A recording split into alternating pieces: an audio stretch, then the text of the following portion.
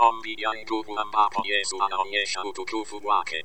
Karibu kwenye kipindi cha leo. Wacha tuanze sehemu ya leo na neno la sala.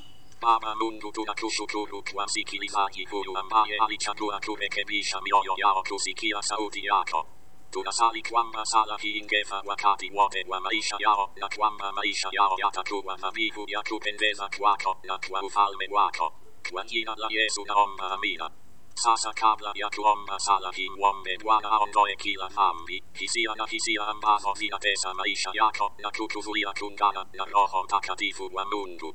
Sasa wacha tuombe sala hii dhidi ya kuzorota kwa kiroho. Baba yangu wa mbinguni, nakushukuru na kukusifu kwa kuwa wewe ni mlinzi wangu. Najua ninaweza kukukimbilia wakati wa shida, na najua kuwa hakuna lisilowezekana kwako kushinda.